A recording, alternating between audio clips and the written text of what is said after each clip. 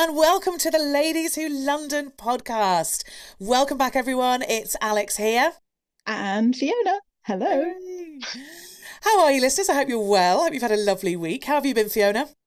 Good, busy. One of those weeks you were like, well, what days, where was I yesterday? When, what, where now? Hello?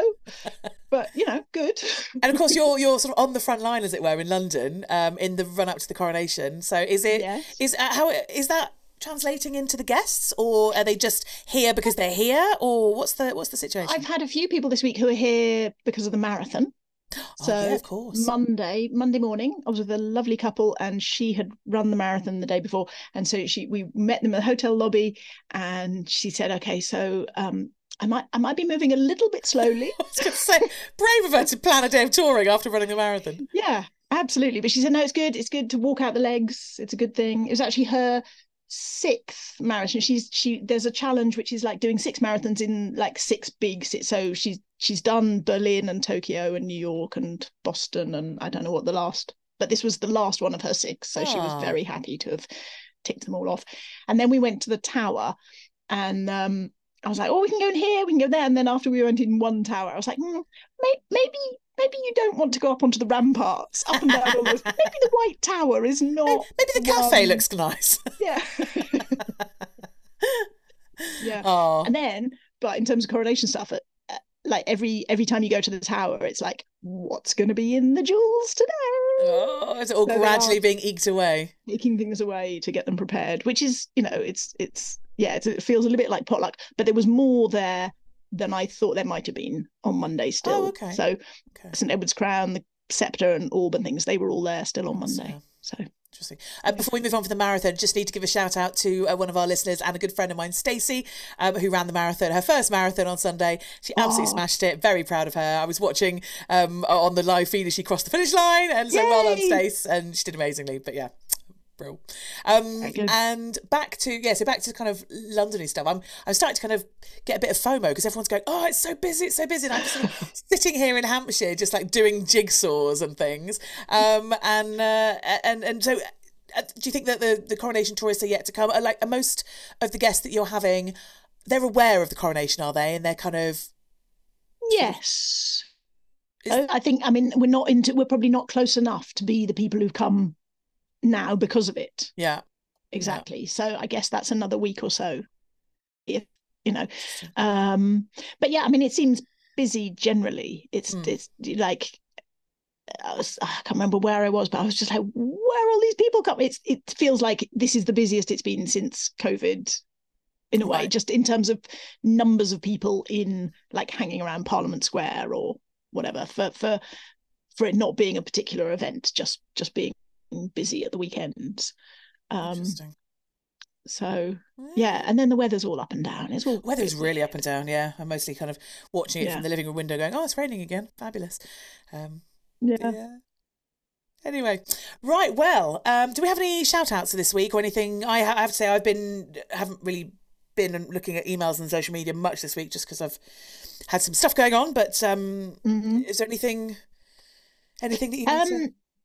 Well, I was going to say a quick recommendation, really, for folks who are on Instagram. I don't know if it's on other versions of social media as well. Probably Katie Wignall, who came and talked to us a few weeks ago about the Endell Street Hospital. She has joined the trend of, what if Wes Anderson was a tour guide? This is my favourite trend ever, because I am such a Wes Anderson fan. I love it. In fact, a friend of mine just recently, as a Get Well Soon gift, bought me the book Accidentally Wes Anderson, which came from an Instagram account. And I'm loving this trend. I haven't seen Katie's. I have to go and have a look. Yeah, go and have a look. It's really lovely. It's just delightful little, there's little bits, and she does her hat. And then there's my favourite one, I think, she just walks on like from the side. There's a house, and she walks on from the side, and then just points, and it's just perfect, and it put a real spring in my step the other day. So go and look up London. Yep. On Instagram. Amazing. So we haven't had a chance to have a look at emails, I think, this week. Sorry, things are getting a bit. Fiona's very busy, and I've had a few things that I've had to deal with for my recovery. I was going to say, how are you? Do you want to tell us how you are? Or I'm okay. I've had a couple of little bits I've had to pop back to the hospital for, so it's been a bit of mad week. But otherwise I'm fine. I'm getting there. I'm moving back to London on the 11th of May. Yay! Which then I'll have chemo for 6 months, so I might be able to get out and about and do the odd job in between that. But that's TBC at the moment. So, but I will be back in London, so I can start to get back to some semblance of normality, and we'll go from there. But yeah. Anyway, so we are on the run up to the coronation, which is in, what are we, 26th of April today? 2 weeks time. Not even, I think. No, just under a week and a half. It's the Saturday, isn't it? So a week. Okay. So this is the first of two kind of coronation specials, I guess. And some people won't care about the coronation at all. But if you, I mean, you know, like we always do on this podcast, we don't tend to go in. This is probably the most mainstream stuff we've done. However, we're coming at it from a different angle, and we did ask Instagram the other day about did they want us to do kind of demystifying the coronation and all, you know, everything you're going to see, or the more unusual bits, and the resounding response was both. So thank you for being so our command. Thank you everyone for being so completely down the middle. So next week we're going to kind of be telling you all the little bits about the coronation. Like, we're not going to say, and then they're going to walk down and be this. We're going to be looking at the little bits of info that you might be watching, going, what's that about? What does that mean? Who's that? That's what we're going to look at. We're going to kind of demystify the whole thing, and look at some of the more unusual bits. So, if you are watching it, maybe our favourite bits as well. I mean, you know, I've never seen a coronation, but I still have in my head what my favourite bit is going to be. Which is what? What is that? Oh, I can't tell you that. That's next week. Spoilers. All right. So this week we thought we would start with, now if anyone watched Global Tea Break back in the day, during lockdown, we'll remember our lovely colleague Viv coming on to talk about all things Bling. So it's the royal Bling, and it's not the crown jewels, it's the private collection. And she is, I think Viv, it's fair to say, Viv is well into coronation fever now. When we were having our chat, she kept sort of flapping her hands about and getting really excited about the things she was talking about. She is an avid royal watcher, to the point where she knows quite forensically the tiaras, the jewels that they have in their private collection. And so we invited her along this week to make her predictions about what is going to be worn, and to kind of, again, some of the stories behind some of the gems. And it was a lovely talk. So you can enjoy that right now. So here we are with our guest today, the fabulous Viv Haxby, who is a Blue Badge guide, colleague and friend of ours. She is our royal watcher extraordinaire who specialises in all sorts of royal stuff, and particularly jewellery, which is what we're going to talk about today. But also, as a driver guide, spends quite a lot of time heading out of London, heading around the country, visiting all the fabulous stately homes of England, which is another speciality. So, hello, Viv. Hello. Hi, welcome. Thanks so much for coming on to chat all things Bling. Thank you very much for asking me. Exciting. It's a delight. It's a pleasure to have you. And we're in the run up to the coronation now. So we're doing sort of coronation themed, starting sort of a soft start into the coronation with the sparkly stuff that may or may not make an appearance. So the personal jewels. Yes, I'm very prepared to fall flat on my face on the 6th of May, because any predictions that I'm going to make sure may well not come to pass, but have a bit of fun. Rubbish. We'll send this up the line. We'll send it to the palace and be like, right, if you could just wear these, that would be ideal, because Viv will look amazing. It might be inspiration. You never know. We get it out there now. They can listen to this, and it'll all come true. Yeah. Okay. So crucially, we're not talking about the crown jewels here. We're not talking the stuff that's going to be plonked on heads and paraded with at all. We're talking about the stuff that's going to adorn the heads of the, let's say, the general public of the royal family, so that the family members and all that kind of thing, which is very much, you know, we as guides, we sort of we know a lot about the crown jewels particularly, but I know nothing about the private jewels, and there's a lot of symbolism, isn't there, Viv? Absolutely. So yes, you're quite right, Alex. What I think we're going to be talking about is not the coronation regalia, but the items that exist within the private jewellery collection of the royal family, which I think will hopefully adorn the heads and the necks of the principal ladies within the royal family. So I guess the first thing we have to look at is who we think amongst the women will actually get to wear a tiara when they walk into the Abbey on the 6th of May. Shall I tell you who I think might? Well, firstly, what's the when you say might get to wear a tiara? So there's rules and regulations around it, isn't there? No, I don't think so. I mean, I think they're sort of in the past, tiaras have been worn by every lady remotely associated with the royal family. But I think in this day and age, it's recognised, obviously, that's completely inappropriate. And yet they do, I'm sure there's a desire to create a spectacle on the 6th of May. So it's got to be magnificent, it's got to be spectacular, but it's also got to, I think, respond to the age in which we live. And I think, I'm not sure if this is an expression that the royal household has put out or whether it's the press has come up with this expression, but this is being described as very much a coronation for a more conscious age. So I think there'll be, I mean, I'm not sure if you've already have talked about in a previous podcast or you're going to talk about the question surrounding the Koh-i-Noor diamond. We've had a whole episode on the Koh-i-Noor diamond and the history behind it and everything. So yeah, our listeners are very well versed in that and the controversy that goes with that as well. Well, this is all absolutely in the same ballpark as that. I'm sure that a huge amount of thought has been given to every item and its provenance and any sensitivity around it. So I have taken that into account when I've made my predictions. So I was going to say, can I start with a really basic question? What is a tiara as opposed to, say, a coronet or a crown? So tiara sits on the head, but it's not connected at the back, whereas a coronet crown would be a full circle. A tiara isn't. And by the way, what is often not taken into account when people look at these magnificent tiaras is they're so beautifully engineered that they can actually be worn. Many of them can be worn as necklaces as well, so they're very adaptable. So a tiara is a fancy headband and a crown is a fancy hat. Absolutely. There we go. Yes.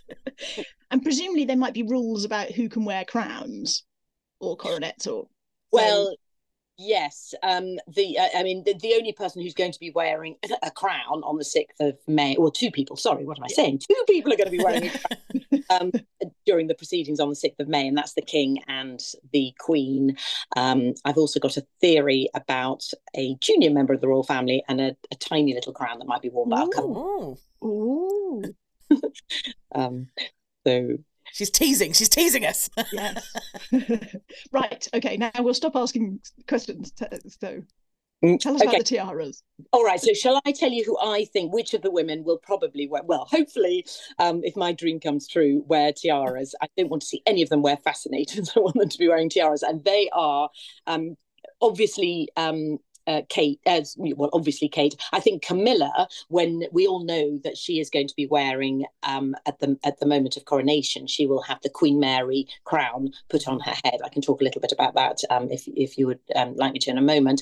But I suspect that when she travels to the Abbey and she walks into the Abbey, she will be wearing a tiara. Kate will hopefully definitely wear a tiara, and I'm pretty sure that the other women, Sophie, the Duchess of Edinburgh, will wear a tiara, and Princess Anne, the Princess Royal, will wear a tiara. I also rather hope that little Princess Charlotte will wear something on her head, and I've got an idea of what, in my perfect world, she'd wear. So I'll tell you about that. Ooh. Okay. So it's not just that they chuck any old tiara on, is it? There's lots of different meanings and things to each one. So what do you... There are, and I think my theory is that the women will want to wear something that has some sort of association with the late Queen to create some sort of continuity. They won't want to, as I mentioned earlier, they certainly won't want to do anything controversial in terms of the provenance of the pieces or the stones within the items. I also think that that they will wear diamonds or pearls. They won't wear any coloured stones. Interesting. The crown that Queen Camilla is going to be crowned with at the moment of coronation has only got white stones or diamonds in it, any coloured stones. So I think that will be the aesthetic. I think that will be the theme. And do you think there's a reason for that, or is it just that you think it'll look good across the the group? I thought that would look best, and the I mean, certainly nobody wants to outshine Camilla. Camilla. In terms of the women, Camilla is the sort of main event, isn't she? So no one is going to be wearing bright rubies and sapphires and emeralds and whatever, or even amethysts. Quite a lot of the royal tiaras have got amethysts and or aquamarines in them, actually. But I don't think they'll see the light of day on the 6th of May. I think they're going to be diamonds or pearls. Oh, okay. And Beatrice and usually they're not getting a look in with fancy headwear. It'll be more. Well, I think that would be inappropriate for anybody else. I just think it would all be too over the top, ostentatious, bling. It's about getting this balance between making it spectacular enough and not looking. So that does mean that then from those two we can expect some pretty epic fascinators again, can't we? Yeah, we will. Some major fascinators, and of course Zara. She never lets us down on that front either, does she? That's true. Oh yeah.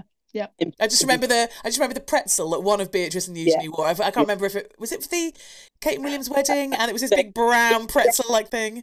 It definitely was. I think they've both toned down a little bit since then, but let's wait and see what we get. I think Zara always looks fantastic. So shall I tell you what I think they might wear? Yes, please. Yes. Given it a moment's thought.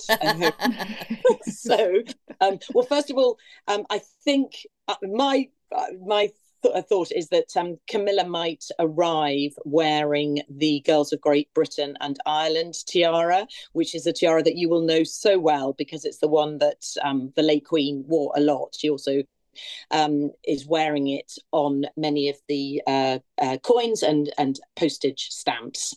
Girls of Great Britain and Ireland. It was actually a wedding gift to Queen Mary. So our late Queen's grandmother, great-grandmother of the King. Queen Mary was given it as a wedding gift. She gave it to her granddaughter, the late Queen, as a wedding present, and she wore it frequently throughout her reign. So I think that would create continuity with the late Queen. It's not something that will cause a stir because we haven't seen it before. I think it will be a nice touch for her to wear that. Now, if she doesn't wear that one, if she wants to play it really safe, she might wear the Greville tiara, which is a honeycomb tiara, which is the one, if you can imagine in your mind's eye, Camilla wearing a tiara, this is the one that she wears most frequently. It's quite a big honeycomb shape tiara. So I think that would be a safer bet. But I'd like to see her wearing, because she has worn already. She wore at a state visit recently. Was it Germany? They went to Germany, didn't they, recently? And she wore the George VI sapphire tiara, which was the first time that she had ever worn that. That was one that was very much in the Queen's personal possession. So she has made that. She has made that move into wearing the late Queen's tiaras, and I think amazing. I want to wear that. I'm just going to say to the listeners at this point, we have put all of the pictures of the tiaras and any of the stuff that Viv's going to chat about today on the show notes on our website. So if you want to have a look, you can see what they all are. We've listed them in order as Viv's mentioning them. Go and have a look, and they are all listed there. But I prefer, of those two, I prefer the first one, the Girls of Great Britain and Ireland one. That is, like you say, that's the one that the Queen wore all the time. It's the really, I think it's a classic tiara, isn't it? Yeah, I think it's good. I like that one. Now, in terms of the necklace, obviously she's going to wear a necklace.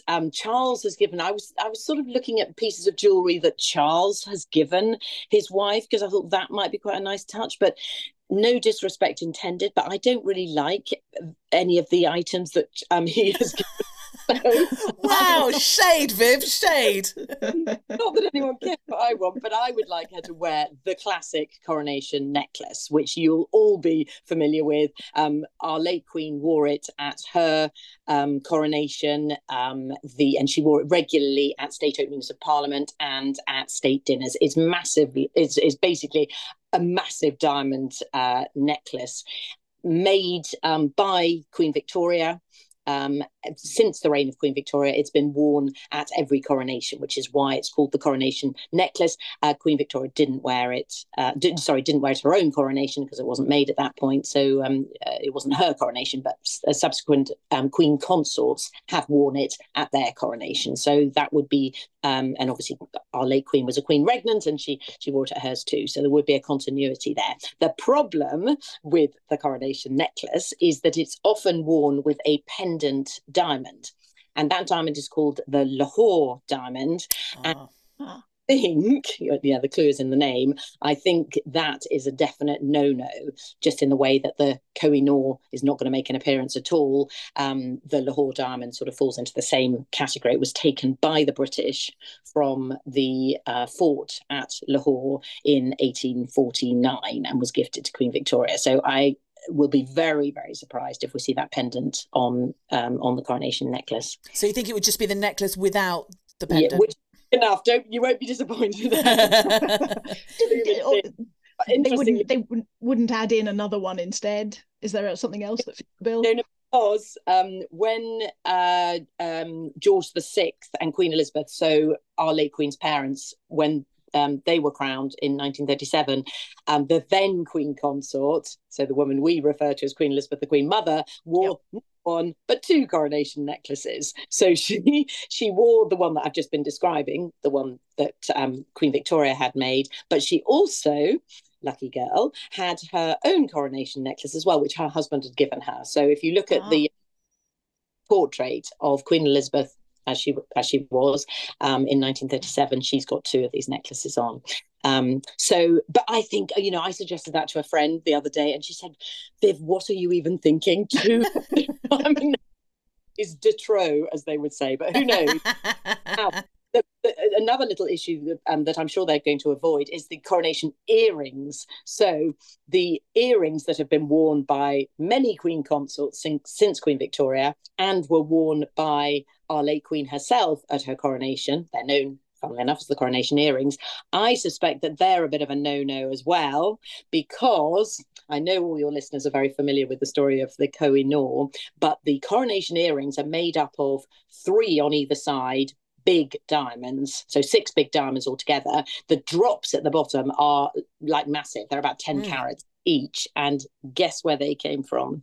They were in the original setting of the Koh-i-Noor diamond when it was gifted to Queen Victoria. Queen Victoria, as you probably heard in a previous podcast, was gifted this Koh-i-Noor diamond in the form of an armlet. So it was worn like a weird sort of bracelet around her upper. Yeah.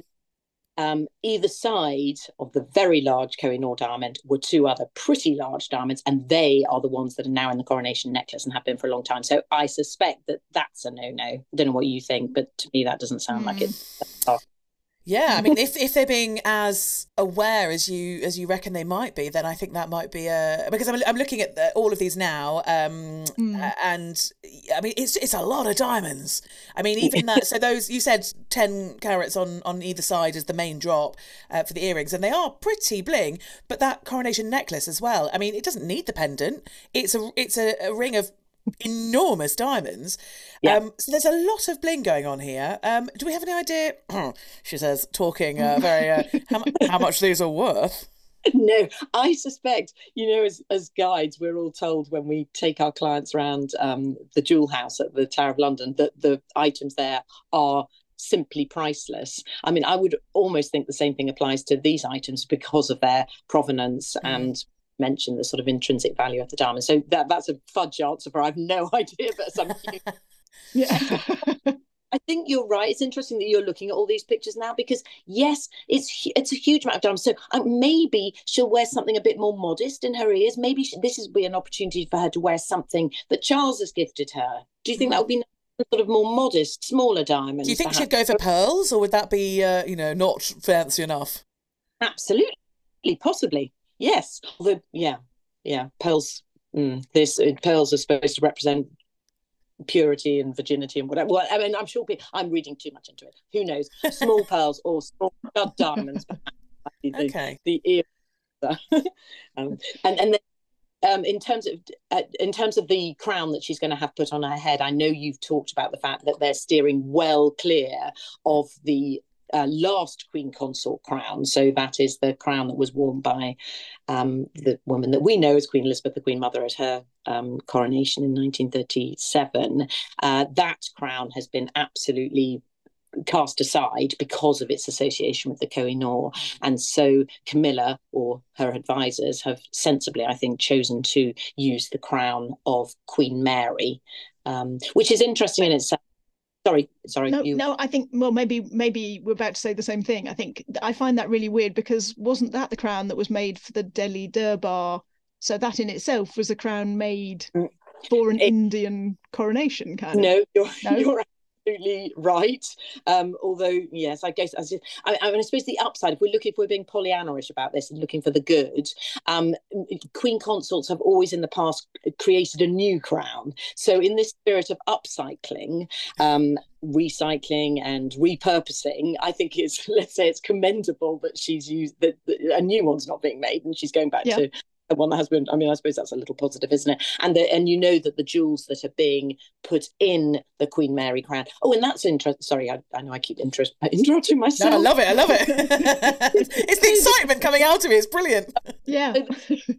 You see, no disrespect to Camilla, who I have a huge amount of respect for. She has got actually quite a big head. I'm not sure how much it's the hair or the head, but she has got quite a big head. Mary had a big head too. So she needs to have a sort of biggish crown. So I think the Queen Mary one is appropriate. And I have to say, I prefer the Queen Mary crown to the Queen Mum's crown. And again, we'll put the photos are up for this, but the Queen Mary crown's got these really elegant sort of, what do you call them? Like the I can't think what they call them now. The arches, finials. Arches, thank you. Yeah, the arches that go up from the main base of the crown up into the sort of the peak at the top. They're really long and elegant. And I've always said when I go through the Crown Jewels with my guests, I say, right, we're each going to pick our favourite crown. And it's always Queen Mary's for me. It's so elegant. Well, it's interesting you say that, Alice, because I might be wrong here, but I think that the style of that crown is what technical people would call an imperial style crown rather than a kingly one. See, that's me. Yeah. That's me to my core. I'm a classic imperialist. I mean, what can I say? So it's got more arches, hasn't it? It's got 8 arches, exactly. So I think that Mark Appleby, who is the crown jeweller, one of the jobs that he can't be getting any sleep at the moment. All these stones and everything. He will be, at least I assume it's him rather than Harry Collins, who's the personal jeweller. I would imagine it's Mark Appleby. I understand they're removing 4 of those 8 arches. So sorry, I hope you're not going to be disappointed, but it might be slightly different from how you've seen it.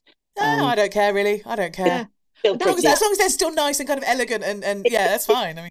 That makes perfect sense. I was just talking to clients the other day, and then we kind of went, but hang on, if that's got arches, then she'll be getting more arches than Charles, and how's that going to work? That can't be right. So that explains it all.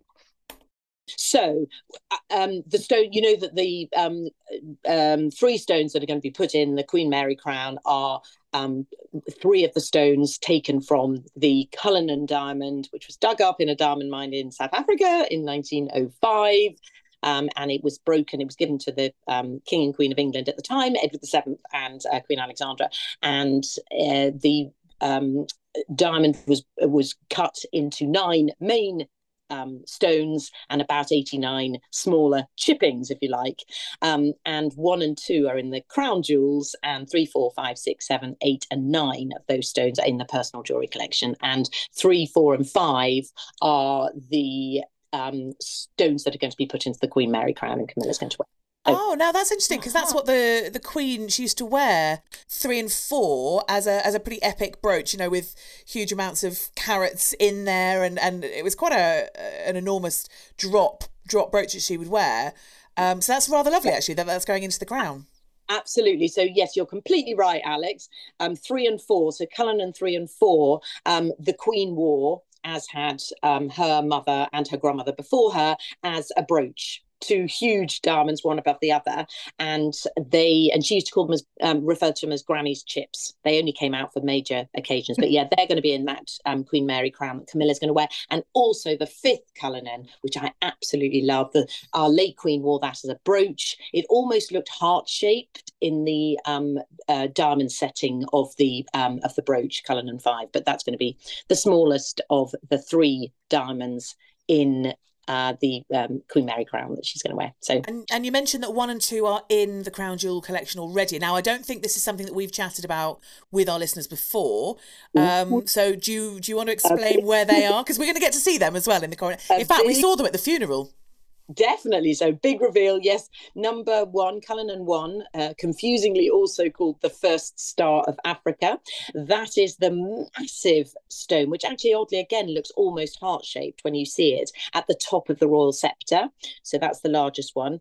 And Cullinan 2, or the second star of Africa, is in the imperial state crown. Now, when Charles leaves the abbey, I believe that he will follow in the footsteps of his mother, who wore the imperial state crown when she left the abbey, having been crowned with the St. Edward crown. So the St. Edward crown is the crown that's put on the head of the monarch at the very moment of coronation.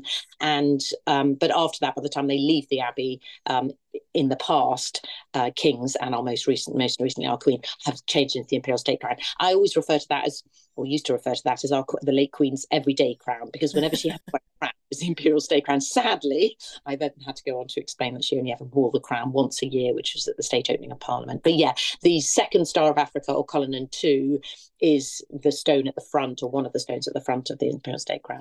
Yeah, and have you seen pictures of the Queen wearing a crown? It's that crown, isn't it? The St. Edward's crown, which is the coronation one. I always say to my guests that the monarch wears this for 20 minutes in their entire life. That's it. And yes, the rest of the time, it's what the Queen used to refer to as her second best hat, didn't she? Yes, so it's lovely. So that's the one we all saw on her coffin as well for the funeral. So that had been around, quite visible recently.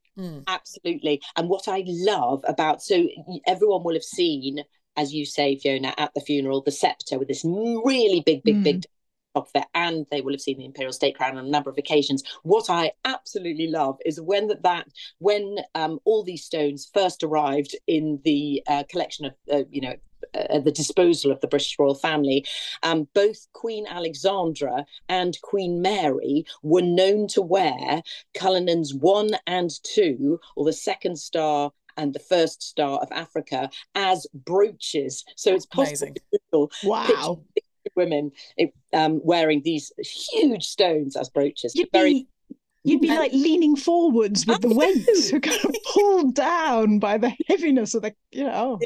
Very carefully engineered dresses, I think. And just to give people a sense of the size of them, so the Cullinan 1 is the largest cut diamond in the world and is 530 carats. And Cullinan 2 is 350 carats. So this is not, so if they were wearing both of those together, that's about 1,000 carats, give or take. That's a whole grocery shop. Yeah. That's probably why Queen Alexandra famously walked with a limp. Because Oh my goodness. What I kind of find fascinating about this as well is that I think we probably look at the crowns or like pieces of jewellery, and we just think that's what it is. And anyone who has a fabulous piece of jewellery, they're not going to like chop and change it around. But it seems like the jewels are quite mobile and they can be put together in different combinations and things. Well, absolutely, which I think speaks volumes about how these pieces were engineered, but also about creativity of particularly our queens in the past. I mean, Queen Mary actually wins that competition hands down. She used to convert things and recycle things, and she was very, very creative. So yeah, it's a good point. Shall I talk about Kate? What I think she was? Yes. Kate. Now, I thought fun. You won't be surprised to hear. I thought long and hard about this. So I think that Kate will again play it safe. She definitely won't want to overshadow Queen Camilla. I think she'll wear the lover's knot tiara, which is one that we've seen her wear many times. Basically, Kate's only had been seen wearing 3 tiaras. The one she got married in, the Cartier halo tiara, which you all remember. very much a starter tiara. Very much for a young girl. I mean, I'm sure that won't be worn on the 6th of May. It was very pretty for her wedding, but she's moved on, I think. And the other one is the lotus flower tiara, which I know you'll put a picture of up, Alex, because that's very pretty. I know she wore that to the Chinese state banquet with a red dress, looking gorgeous. And then the one that she's worn most frequently, which is the Lover's Knot tiara, which everybody who's got even a passing interest in Diana will associate it with Diana, Princess of Wales. So this is a diamond and pearl tiara for Lover's Knot. And so again, I think it's not breaking the rule that I suggested might be adhered to of not wearing coloured stones. It makes that nice nod to Diana. And it's not going to upstage Camilla because she's been seen wearing it before, and she absolutely rocks it. She looks gorgeous in it. So it is a lovely tiara, and it's again, it's quite classic, isn't it? It's got it sort of rises gently, and then it's got a whole row of just these lovely pendant drop pearls that can move freely within the tiara. It's really, really pretty, and then lots of little sort of mini diamonds at the top. It is I nice. think that's a good choice. It's a really elegant one. Yeah, I think it's quite heavy actually. But Kate and stuff, she's got a thick neck, has Kate. she's been down the gym working on her neck muscles. She'll be fine. It was given by the Queen as a wedding gift to Diana, but because it's what we call an heirloom of the crown, there are items of jewellery within the personal jewellery collection which are on a list, which means, and these are called, it's the inventory of heirlooms of the crown, and these are items that can only pass down the main line of succession. So it was gifted to Diana, but at the time of her divorce, although Diana got to keep some jewellery, I have no idea how much, that had been gifted to her, this piece, because it's on that inventory, had to be returned, and has been since on permanent loan to Kate for quite a long time. No idea what necklace she's going to wear. I've got various thoughts, but should we move on to Anne and Sophie? Yes. Yes. Although before we do, can I ask how is there a get together where they discuss this, or do some people have kind of bagging rights? So it seems like Kate's got first call on that one, but how does it get allocated?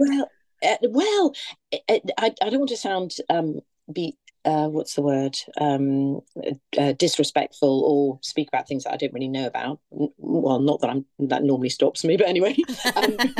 Same here, babe, same here. Yeah. In the old days, I would have said that a meeting would have been held with Angela Kelly, who was the late Queen's personal assistant, dress and keeper of the personal jewellery collection. But there hasn't been very much talk about Angela Kelly since the death of the Queen. And I assume that she has been busy, making an inventory of all the Queen's clothes and everything, all her personal effects. But there certainly has been no mention of her at all. So as I say, in the old days, I'm sure she'd have been very involved in this, because she kept very close notes of who wore what when to what event and that sort of thing. So I don't know. It'd be nice to think that these ladies sat down over a cup of coffee and said, "Oh, I want that one," or whatever. I'm imagining a WhatsApp group. Yeah. Yes. I wonder if Charlotte's on it though. Anne and Sophie, I reckon that to create this sort of spectacle, this tableau as they walk into the Abbey, I suspect that Anne and Sophie will also wear state dresses, just like Kate and Camilla, so long cream or off-white gowns, and they'll need to wear a tiara with a dress like that. So I've come up with a suggestion for Sophie, and I don't even know how to pronounce this because I've heard nobody say the word, I've just seen it written, but for Sophie, the Duchess of Edinburgh, I think she's worn quite or at least two aquamarine tiaras in the past, which look very pretty, but of course that goes against my suggestion that they won't wear coloured stones. So I'm thinking that she might go back to the tiara that she was gifted by her mother-in-law, the Queen, as a wedding gift, and she wore it as her wedding tiara, and it's called the Antemian. No, she didn't wear it. She did wear it as a wedding tiara. It's called the Antemian, which is spelled Anthemion. Alex, how would you pronounce that? Yeah. I mean, it depends whether you want to anglicise it or not. I mean, if you want to anglicise it, Amphemian, but Oh yeah. I'd probably go Antemian or Antemian as well. Okay. So the Temia? tiara, uh, which is Greek inspired, and actually interesting because she wore it as a youngish woman when she got married in one form, and it was actually adapted in 2019 specifically for a state dinner with Donald Trump. Interestingly, and it was made a little bit sort of more substantial, reflecting the fact that she's a more mature woman now. Now, So that's an interesting tiara because it almost looks like if you were to draw a tiara as a child, or make it kind of almost like woodland fairyish, it looks like it's sort of leaves. It's like a big leaf in the middle and then two smaller leaves on the side is what it looks like. So I imagine it would be something like Titania in Midsummer Night's Dream would wear that. It's quite sort of fairy tale-ish actually. it's pretty. I wonder Yeah, how that she had in the designing of it, or whether it was a nice surprise for her it's wedding. very unusual. Yeah, Yeah, and quite very delicate. Yeah. yeah, and again, it's not going to be. Although I think Sophie could probably get away with shocking us a little bit, couldn't she? Because we all love her. I mean, she can't do anything wrong. Although she did wear that quite hat, didn't she, the other day? If it was at the Easter Day hat, she wore the very, very big hat at I have this. no idea. I do not watch the Nice. Royals nearly as closely as you do, Viv, I'm afraid. Anne.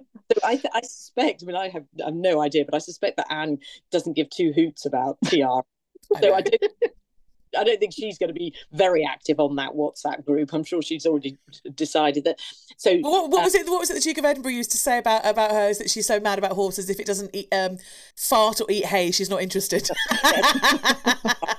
either of those things. But I suspect that the festoon tiara is the one that I think.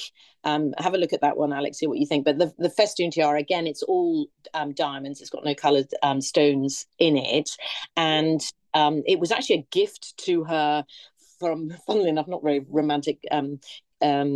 Source, but it was given to her by a shipping company to commemorate the launching of a ship that she was involved in, and she's worn it quite a lot. Now, my only issue with that one is that it was lent to Autumn Kelly, her daughter-in-law, or ex-daughter-in-law, who wore it at her wedding. So, I mean, maybe I'm just reading this too much into this, but of course, the marriage of Autumn Kelly and Anne's son, Peter Phillips, is now broken down. So maybe that. And so she doesn't wear that one for that rather spurious reason I've just given. I think, and I'd like this very much, because I think Anne's a trooper, and I think she showed herself in her true light in that period after her mother's death, and between her mother's death and the funeral, when she literally didn't leave her mother's side. I thought she confirmed her place in the sort of I've got a pantheon. lot of time for Princess Anne, actually. I mean, Yeah, amongst those in the know, she's the hardest working royal, isn't she? I think she's no nonsense, And and she's very grounded. She's very down to earth for a royal. I think she does her duties and is like, I'm part of this. I've got to do it. But at the same time, she doesn't seem to buy into all the airs and graces quite so much. no, I completely agree. So I think if she doesn't go for the festoon tiara, Would it be a she baseball cap? yeah. That would be a riding hat. It would be fantastic. No, I think she might wear the Queen Mary fringe tiara. Now, the Queen Mary fringe tiara was the one that she wore at her own wedding. Her mother had worn it at her wedding, so the late Queen wore it at her wedding. And we've seen it most recently, I think, at Beatrice's wedding. Do you remember when Queen lent for the lockdown wedding of Princess Beatrice, which was conducted in extremely difficult circumstances given her father's status or situation at the time. So the late Queen lent her the Queen Mary fringe. So, but Anne wore that for her own wedding, and I think that would create a really nice link with her mother, her late mother, because it was the wedding tiara for the late Queen, and the late Queen wore other occasions as well. So I think that's really, I'd almost rather that than the festoon, actually. The festoon, because Anne is such a down-to-earth, grounded, no-nonsense sort of person, the festoon one, well, tell me what you think, but it almost looks too girly for me. I think I was just looking at a picture, and I think it looks the most like a tiara. Like if you just drew a picture of a tiara, even more than the Sophie's possible one. that's like a classic, delicate kind of what you'd expect a tiara. Yeah. Whereas the Fringe one, very it's a kind of straight. Yeah.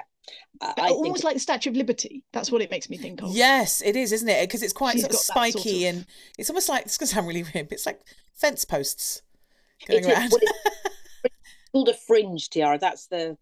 There's another one in the collection which will definitely be avoided, and you'll understand why if I tell you. It's called the Kokoshnik tiara, which was Russian inspired. So I think that's a no at the moment as well. So I think I'd like the Queen Mary, but it might be the festoon. So we've looked at Camilla, Kate, Sophie and Anne. I don't think I've left anyone out, have I? Charlotte. I wouldn't have thought so, unless Harry's deciding to wear a tiara just to really, try and catch the headlines even more. You never know.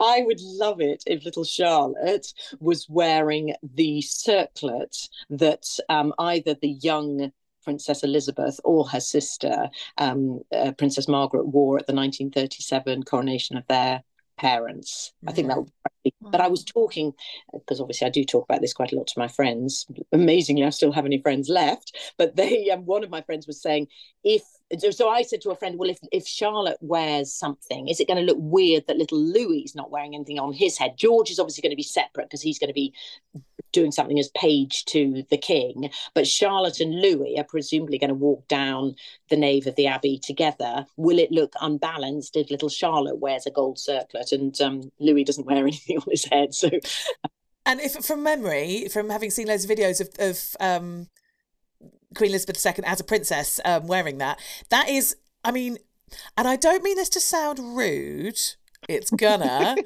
try me, but it kind of looks like the crown that you give a kid at Burger King. It certainly does, or one that you could pick up at. Yeah, like I feel really bad about that, but it does feel like you want a crown? Here you go. It's like it does look a bit like that.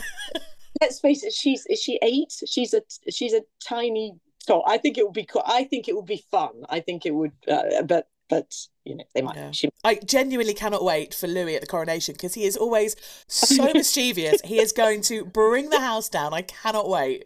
I am all here for a bit of naughtiness. He reminds me so much of my little Nephilim, who's 3 and is just, you can always see him. Every time you look at his face, he's like, what can I get up to next? And Louis the same, and I cannot wait to watch him just create havoc. It's going to be brilliant.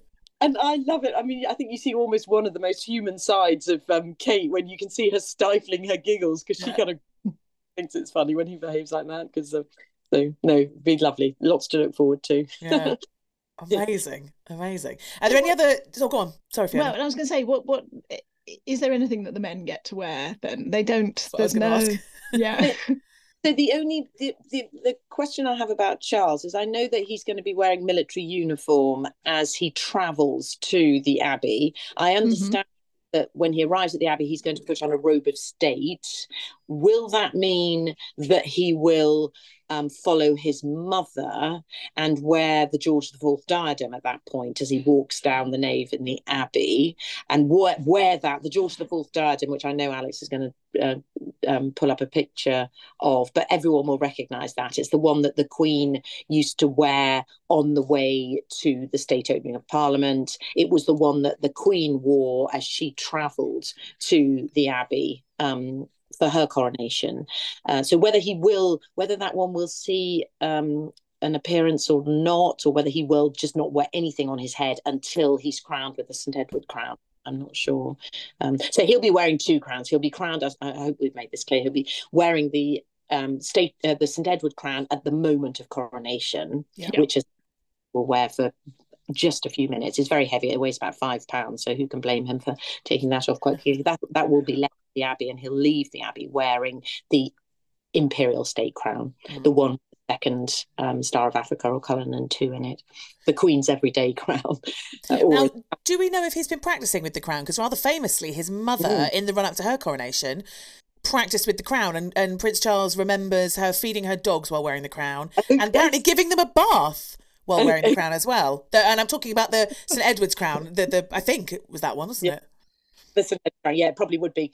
That shows enormous dexterity, because I think she said in an interview quite recent, well, shortly before she died, I think she was talking about this, wasn't she? She said that you couldn't afford to move your neck at all, because you had to keep your head very upright with the weight of it. So no, I don't know. He's, as we guides know, these items have been removed from the jewel house for some time, so he will have had an opportunity, I'm sure, to at least put it on his head. And presumably they resize them to fit and things as well, so it should be. Yeah, I think they have a little cap within the rim of the crown, and that will be fitted accordingly. Though, and I'm sure you know the story of, I think it was George VI, although I read an account the other day suggesting this was Edward VII, but I'd always read it was George VI, had been absolutely obsessed that he was going to be crowned back. You've heard this too, Luke, Fiona, that he would be crowned front, and so he tied a thread to the back of the crown, so that the Archbishop of Canterbury would know that that was the back of the crown. Of course, that thread was pulled off by the Archbishop of Canterbury, who just thought it looked a bit tatty, and he was crowned back to front. Did you think that was George VI, Lucas? Lucas, I can call you by yeah, Haxby. Yeah.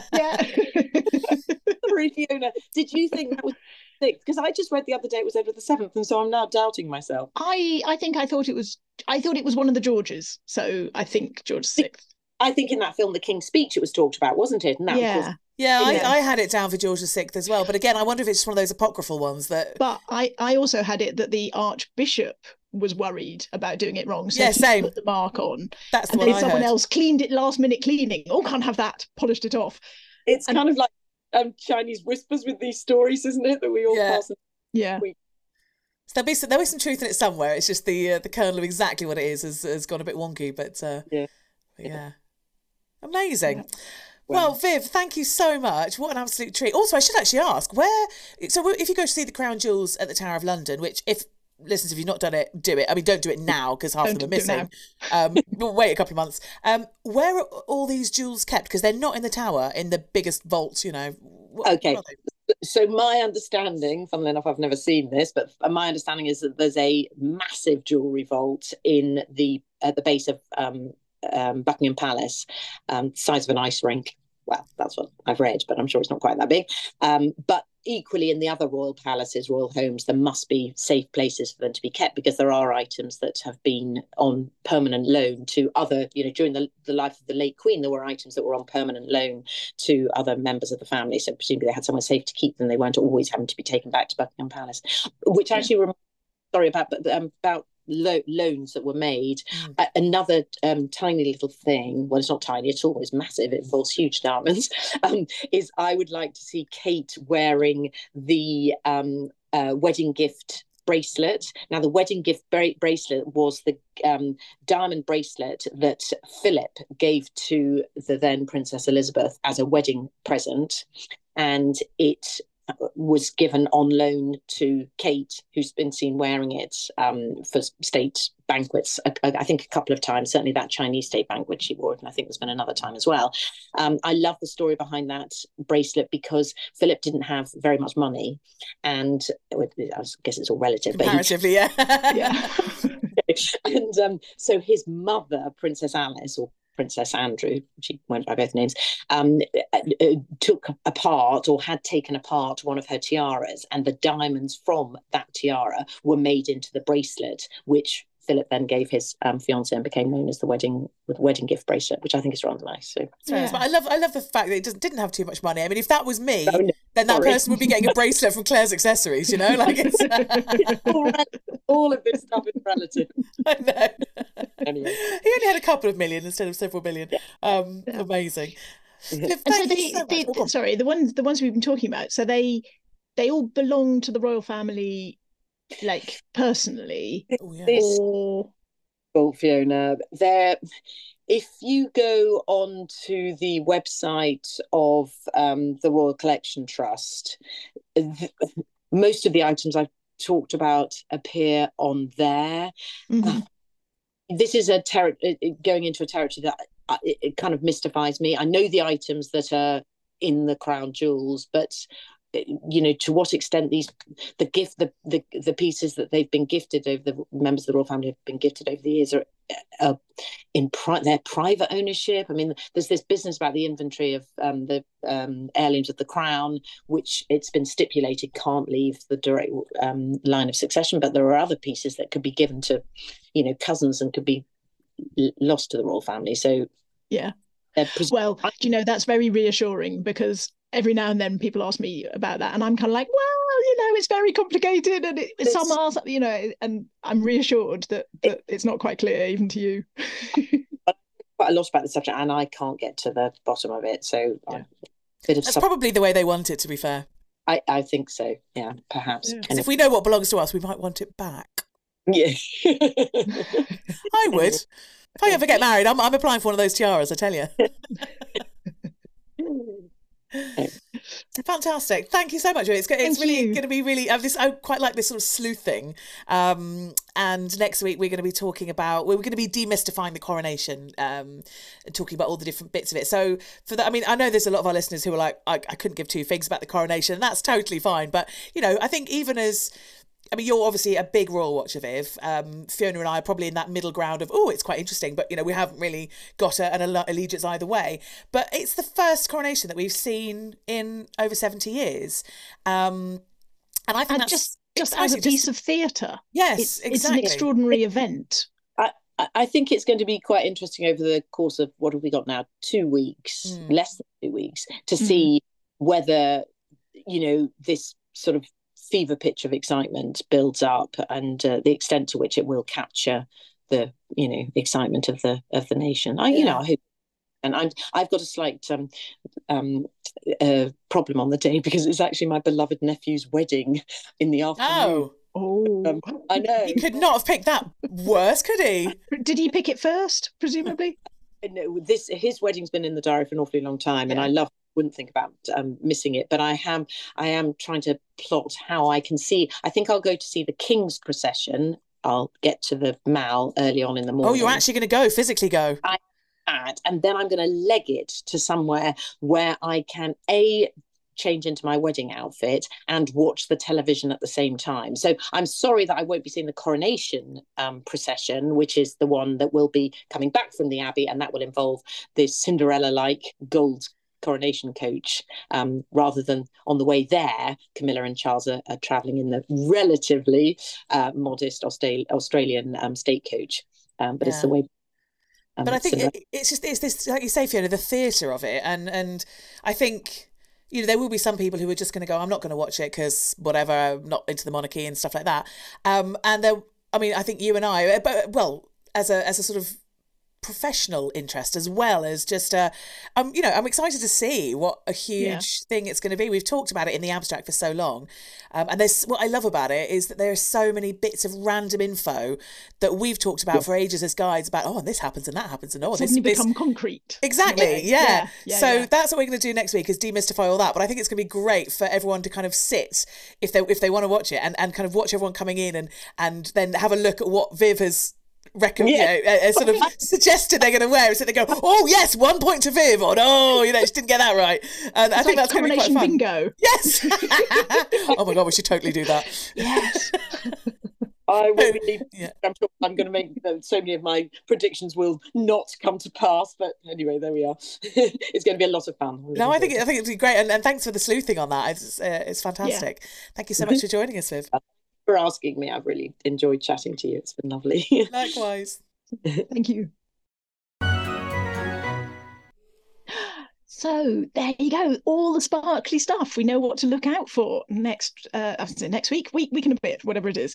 I think we should do coronation bingo, and I think we should. Prince Louis falls asleep. List of things. Somebody falls over. Yeah. Okay, we probably should. Yes, phrases that Hugh Edwards will say. Yes, yeah, good one. Yeah. The rain hasn't dampened anyone's spirits. Yeah. That's more Claire Balding line. But, yeah, that is. And I wonder if they're going to reference the fantastic phrase that was used at the Queen's coronation of her looking very young, very human, and very tense, and whether they'll bring that up and be like, well, he's not young, he's vaguely human, and he's quite relaxed. Yeah. I've never seen him so relaxed. But yeah, I reckon there's definitely going to be some reference to how young the Queen was when she was crowned. What else do we think? Yeah, I think there's got to be Prince Louis misbehaving. Although there's a sort of like, you can't. I mean, you can go on about the Queen being young, but at the same time, that makes the obvious flip side to that is, oh my goodness, how old is Prince Charles, King Charles? I know. You know, so I know. Yeah. Anyway, this is maybe we're straying into next week already. We should. Yeah, maybe we should ask you as well, listeners, what you think we should have on the coronation bingo list, because I mean, there's going to be stuff, isn't there? Let's see if they say his mother the Queen more than 10 times or something like that. You know, there's got to be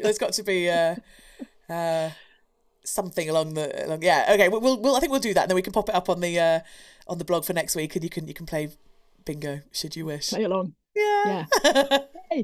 So it was a lovely chat with Viv. So, I'm feeling much more prepared now about what might be, so that's all good. And then we're going to come next week. We will flesh out a bit more of the other bits and bobs of the coronation. And then once the coronation's over, we are then going to go completely the opposite way, and we're going to leave all of the monarchy stuff behind, and we're going to be going back to very much our off-piste kind of stuff. So this is a bit of a departure for us, but in fitting with the podcast. But after that, don't worry. So if you're not interested in the monarchy at all, which, I mean, to be fair, if you're listening to this podcast, you've probably got an interest in it somewhere. But after that, we're going to be heading straight off at a completely different angle. So never fear. Yes. I had a thought about that, but I will hold that thought to next week, because it's fine. It's good. It'll be in next week. All right. Well, that's it. We'll see you next week then, listeners. Thank you so much for coming along. Have a lovely week. Yeah, we'll see you then. Bye. Okay. Bye.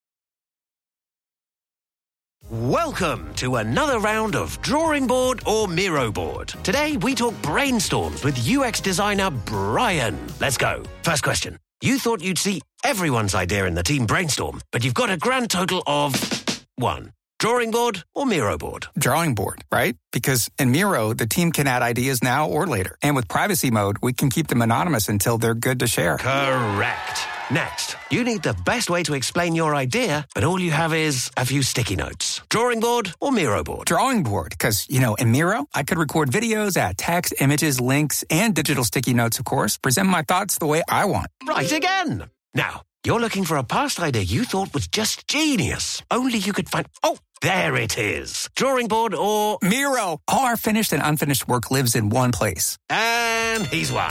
Join over 60 million people getting ideas noticed in Miro Brainstorms. Get your first 3 boards for free at Miro.com. That's Miro.com.